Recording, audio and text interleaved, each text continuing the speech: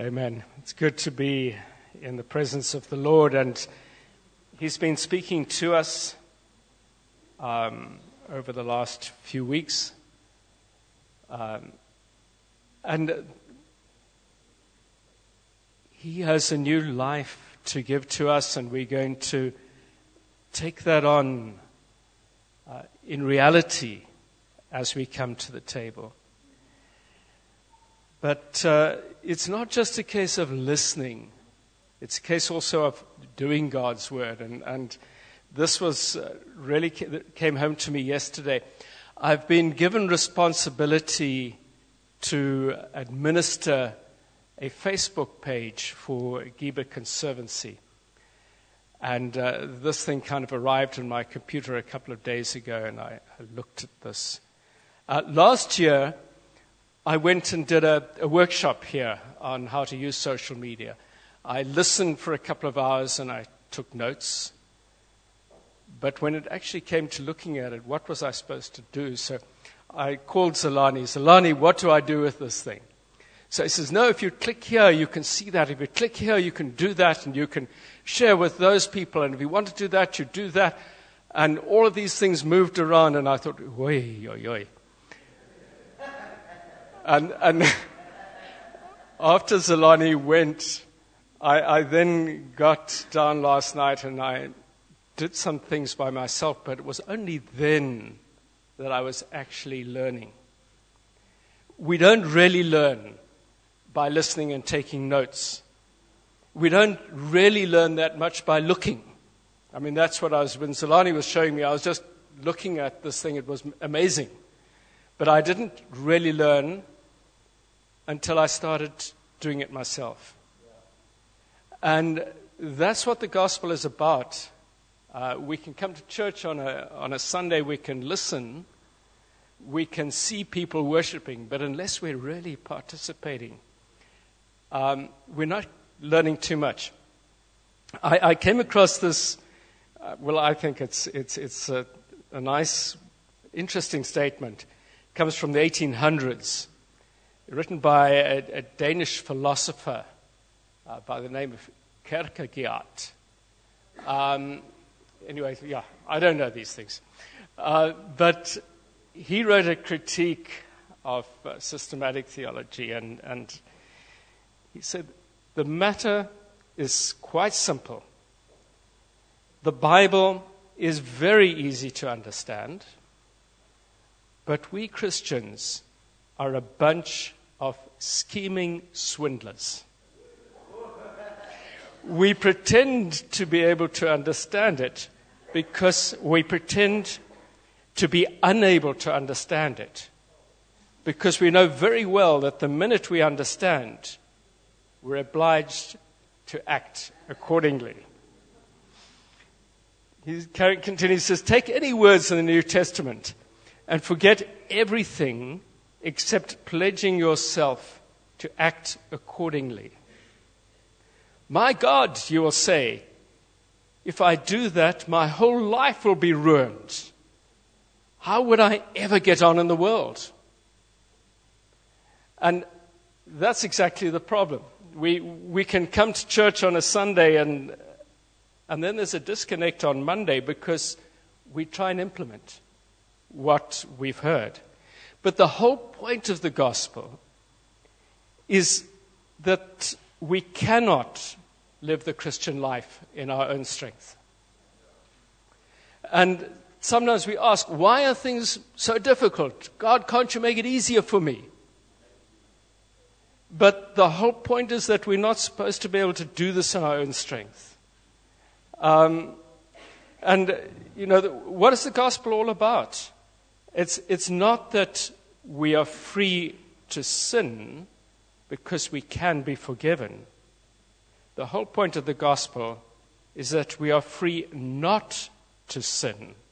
We are free not to sin because we have God's Holy Spirit within us. And when we come to the table, we symbolically and in reality, we commit ourselves, we eat the body of Christ, we drink the blood of Christ, we take God's Holy Spirit within, so that we can go out living in His strength, not in our own. Just some of the scriptures that God has been speaking to us recently from Colossians chapter 3.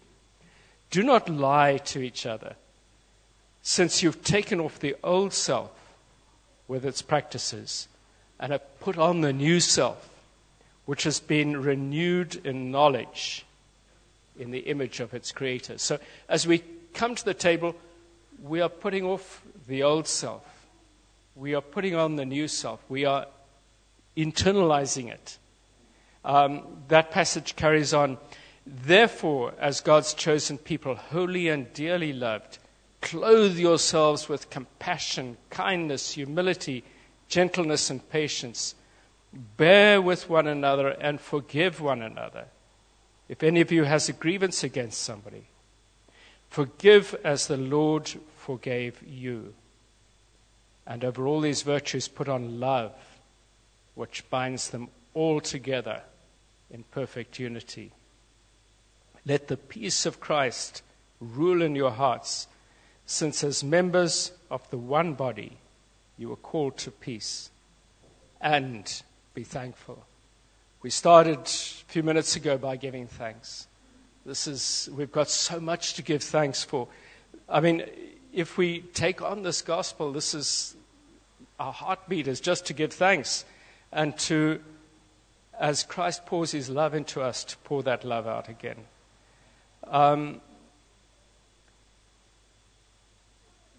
In Corinthians, Paul writes, is not the cup of thanksgiving for which we give thanks a participation in the blood of Christ? So we come forward now with thanksgiving, we're participating in the blood of Christ. Is not the bread that we break a participation in the body of Christ? We are His body, and we reflect that as we come and we partake. We are His body here. Because there is one loaf. We who are many are one body, for we all share the one loaf. That's 1 Corinthians 10, 16 and 17. As we come to the table, we come dying to our own self, our own will, our own way, our own trying to live the gospel in our own strength. We need to die to that. And we need to take in the Holy Spirit, God the Holy Spirit, to live within us. We need to put on the new self so that we can live the gospel with love, forgiveness, and thanksgiving. Good morning, church. I have been burdened for praying for Muslims for a long time now, and I belong to I subscribe to two sites, one of which is called Jericho, and the other one I think is called M5, which gives you weekly guidance about how to pray for Muslim people in various parts of the world. And I personally had never had an encounter with a Muslim. And I love the scripture. I've always loved the scripture. We are God's workmanship, created in Christ Jesus to do good works which God prepared in advance for us to do. So as I tell you this story, it's not about me, it's about my being God's workmanship, created to do a good work which He'd prepared long ago. Now, I have a confession to make. I love jewelry. Are there a few others who are in Melan? And I was at the East Coast House and Garden show, because Neil and Kath Holly had a stand there. And I was wandering around on my own because they were on duty, and I came to this jewelry stand and went, and my eyes were getting bigger and bigger, and I quietly just observed everything. And a lovely young man came up to me, and he had an accent which I thought was French, which actually turned out to be Iranian. And we started to chat, and he sold me a lovely ring, which I'm wearing. And after that, I said to him, just after I'd paid, I said to him, gosh, I have a bit of an addiction to jewelry. It's a bit of an expensive addiction. I really love it. And he said, well, I'm the same with pipes and tobacco. So I said, do you smoke? He said, no, not really. I just like them. I like the smell. So he said, it's just as well I don't drink much because otherwise I might be addicted to wine. So I said, but you're a Muslim. Because he told me he came from Iran. So I said, you're not allowed to drink anyway. So he said, but I do. So I said, well, what kind of a Muslim are you? Being cheeky, being Amanda, okay? So he said, well, I go to the mosque, and every now and then I go to church, but, it's the same God. So all the ding-ding bells were going, no, no, no, no, no, no, no. But the Lord said to me, no, you don't say anything. When I'm encountering people like this, I keep my ears open to the Holy Spirit all the time. And I'm saying in my mind, Lord, what to say, what to do. And that's, I think, being instant in and out of season, isn't it? So we carried on talking, and he said to me, I had a very close relationship with God when I was 18. In the mosque, I would pray to Allah. And I had this very close relationship, and then it disappeared. Now, he's about 32, 33, I'd say. And then he said, he comes out from Iran every year to sell jewelry. I was in Cape Town with a female friend of mine, and she said, come to church. So I thought, why not?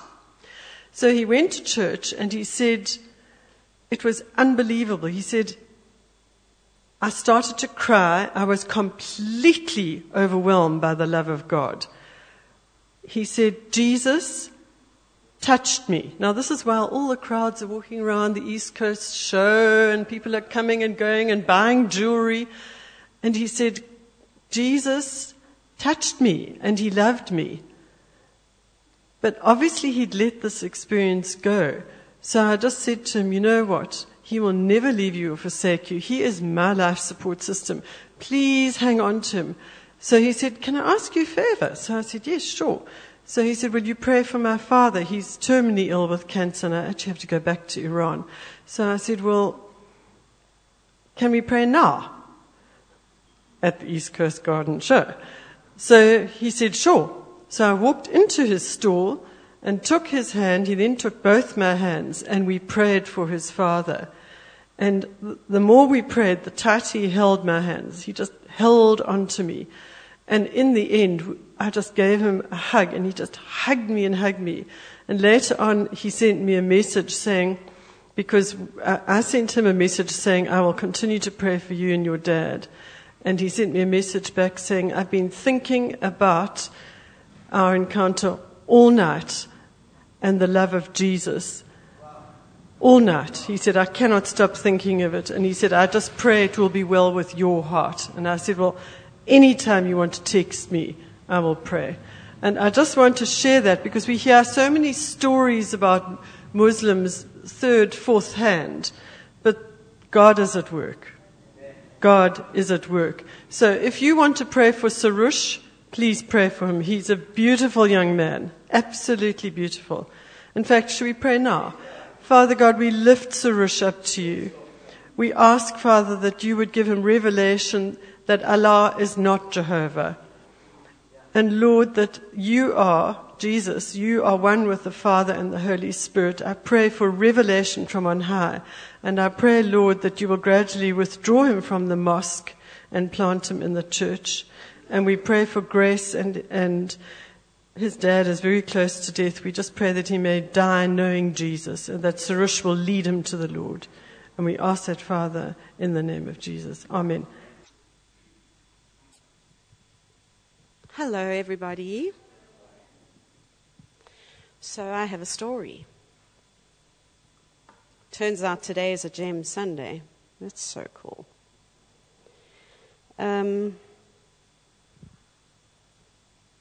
I've got so many stories that I'm grappling in my head where to go. So, Jesus is in the boat. and he's taking his disciples across to the other side for what we don't know yet, but he's in the boat, and he's fast asleep in the boat. And a storm comes, and it's a significant storm. The scriptures call it a storm that is set to overturn the boat. And they are terrified, and he's fast asleep. What did that even look like? This body being flopped around in the... Sorry, it's just my mind. Anyway. And he woke up because the disciples woke him up. He didn't wake up because of the storm. He woke up because of the disciples. The wind and waves were terrifying, and they said to him, "Don't you care that we're going to die?" The storm was significant enough for them to believe that they were about to die. And he admonished them, in fact, for their lack of faith. That's interesting. But he stood up and he said, "Will you be quiet?" And he told the storm to be quiet, and the sea became as clear as glass. He told the wind and the waves to shut up. And then they get to the other side of the boat, and here is a naked madman who is so nuts and violent that he lives in the cemetery. He's so demonized that when they tie him up, he breaks his chains. This dude is demonized. He has enough demons in him to drive 2,000 pigs over a cliff edge. Come on. So he comes and he meets Jesus as Jesus comes onto the shore, and he, with his many demons, bows down before Jesus and worships him. He and his demons, before Jesus had cast out his demons. Good to see you guys. And they worshipped. And Jesus told the demons to get out of him. And they pleaded with him, "Please don't send us to..." What did they say? They pleaded with him to please not send them to wherever this extremely scary place was. And so, "Please will you send us into the pigs?" And so the pigs committed suicide. He told a storm to shut up. He told demons to get out. And then the crowds came, and here is this man, Jairus, who says, "My daughter's very ill. Please will you come and heal her?" And on the way, he's in the middle of lots and lots and lots of people, and he's being jostled on every side. And a woman touches his garment. And he turns and he says, "Who touched me?" And they're like, "Are you nuts? Like, everyone is touching you. Everyone wants a piece of Jesus. Everyone is touching you." He said, "No, I felt healing power leave me." And her deal was that she had been bleeding for 12 years, and her faith was such that she was healed. Her faith was such that she was healed. He told a storm to shut up. He told demons to get out. He told sickness to go away. Nature, the demonic, sickness, and then he went to Jairus' home, and the sick girl had died, so he raised her from the dead. Nature, the demonic, sickness, and death. That lives in us. That lives in us. And I've recently reached ground that I'm grappling with. That's why I'm loath to share it, because it's not clear in my mind. But could it be that our lives look like what we believe? What if we thoroughly believed that he drives out sickness? I wonder if we'd ever be sick. What if we believed thoroughly what the Word of God says and not what our circumstances dictate. Oh my gosh, we're going to die. We're in a storm. Don't you care? Oh, shut up. And the storm dies down. And that lives in us. The story that I was going to tell is that I was lying in a bed in a room by myself, and I had a dream, and when I woke up, the presence of darkness in my room was tangible.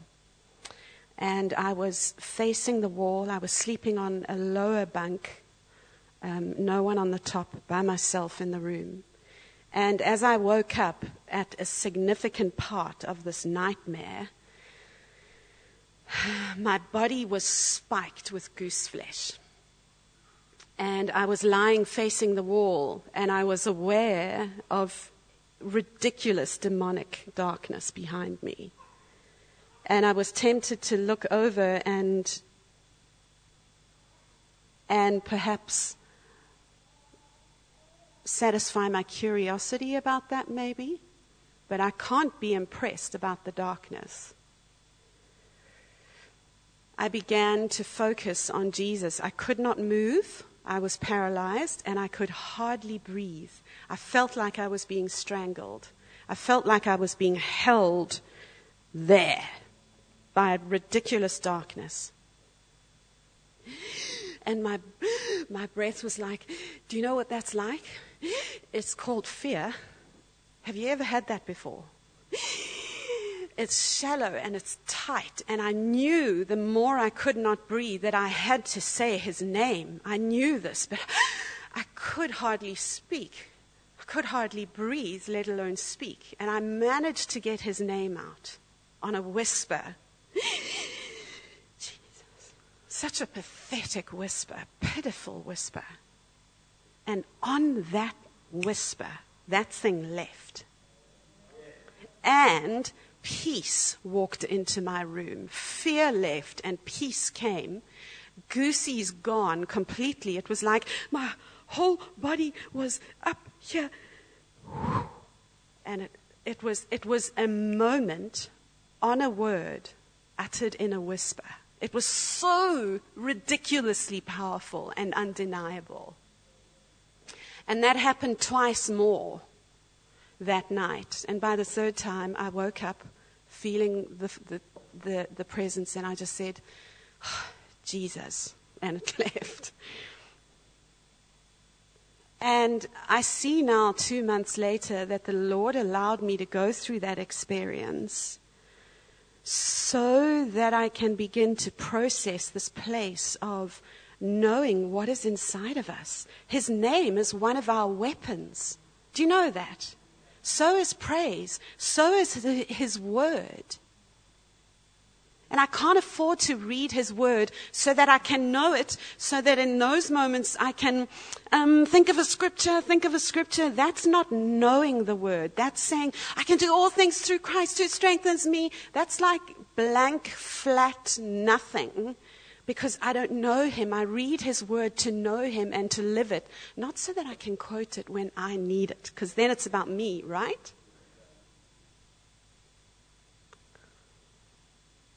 His name is a weapon that we use, and if it's a weapon, then this is a war.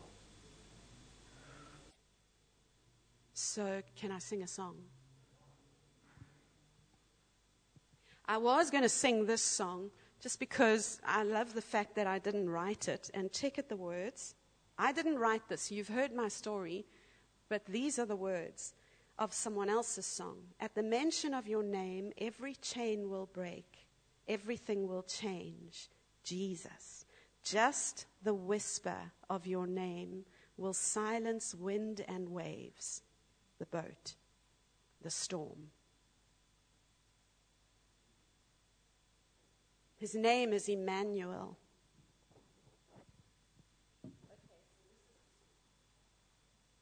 This is a war song.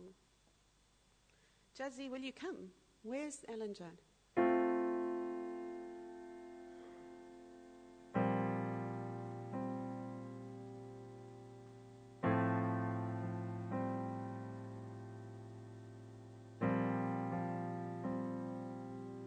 Come, Holy Spirit.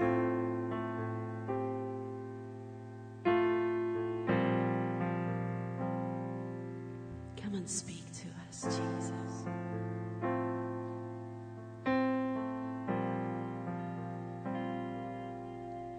You go before. I know that you've even gone to win my war. You come back with the head of my enemy. You come back and you call it my victory. Yeah.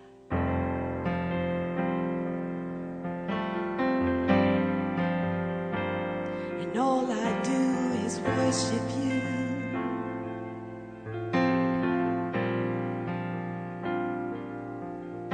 You go before.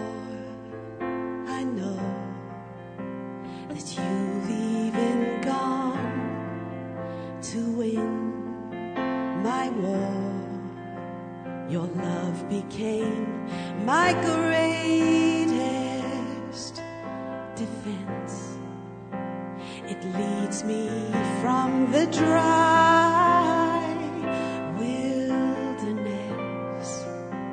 and all I do is praise.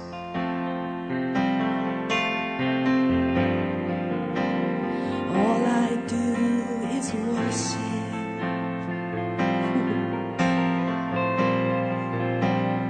All I do is bow down. All I do is stay still.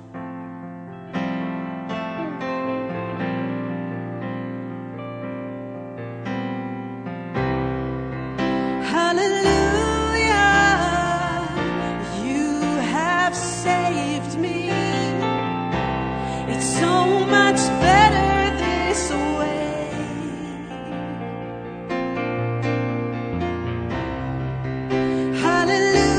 Hallelujah, great defender. It's so much better your way.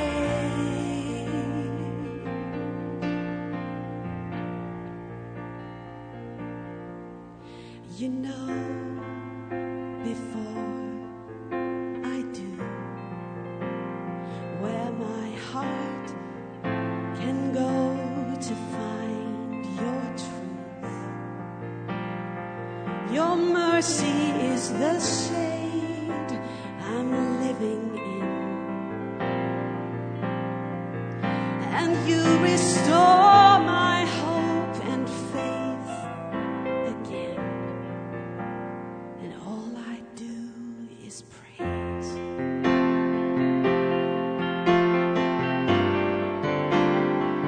All I do is worship. Oh, all I do is bow down.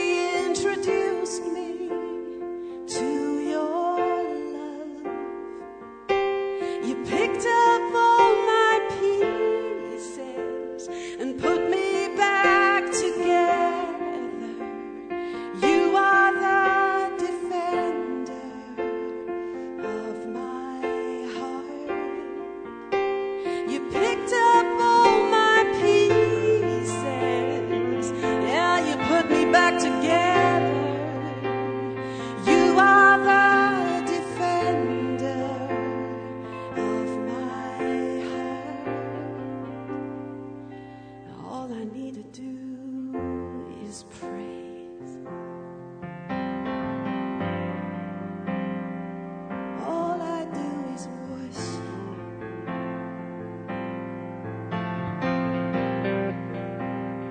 All I do is bow down, get down on my knees and just stay still.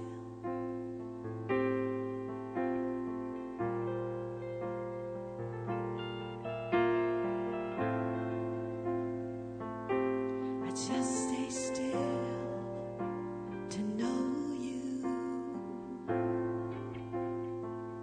I just stay still to see you. I stay still to hear your voice. And this you call my victory. Thank you, Jesus. Thank you, Jesus.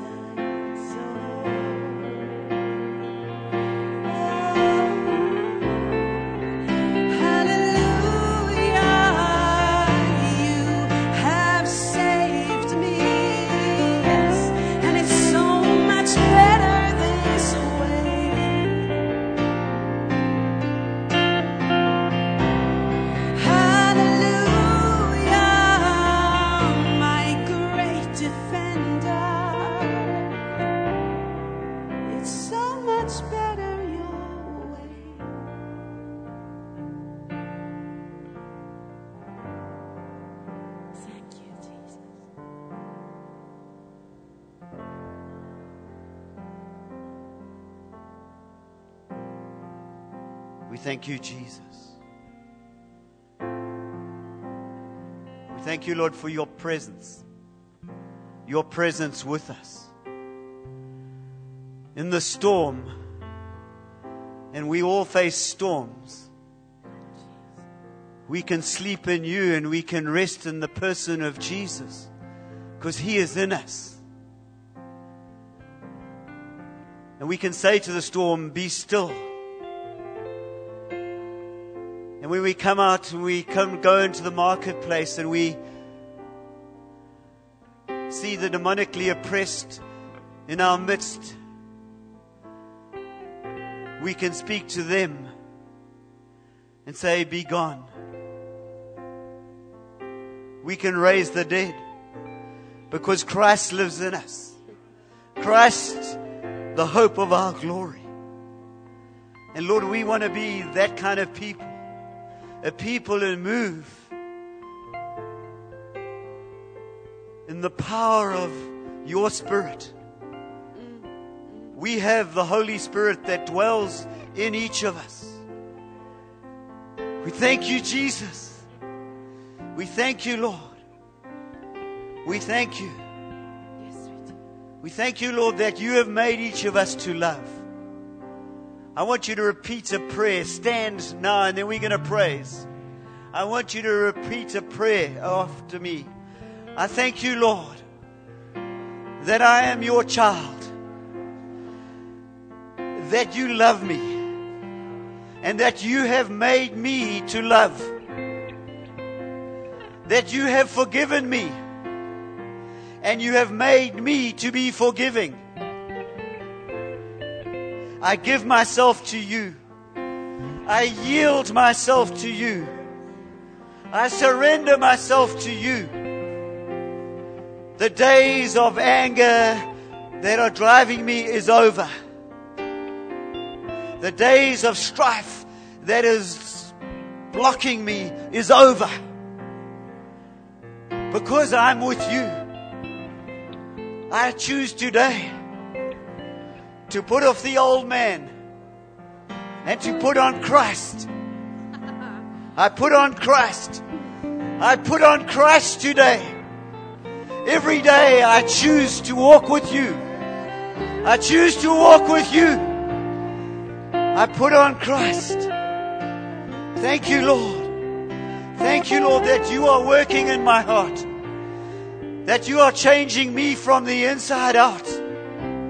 I thank you for your presence in me. I rejoice. I say, Yabonga. I say, thank you. This is the day that the Lord has made. And I rejoice in that, Lord. I thank you, Lord, that you are making me. You are making me your masterpiece. Your masterpiece. I thank you, Lord, that you have given me your righteousness. I am righteous. That's who we are.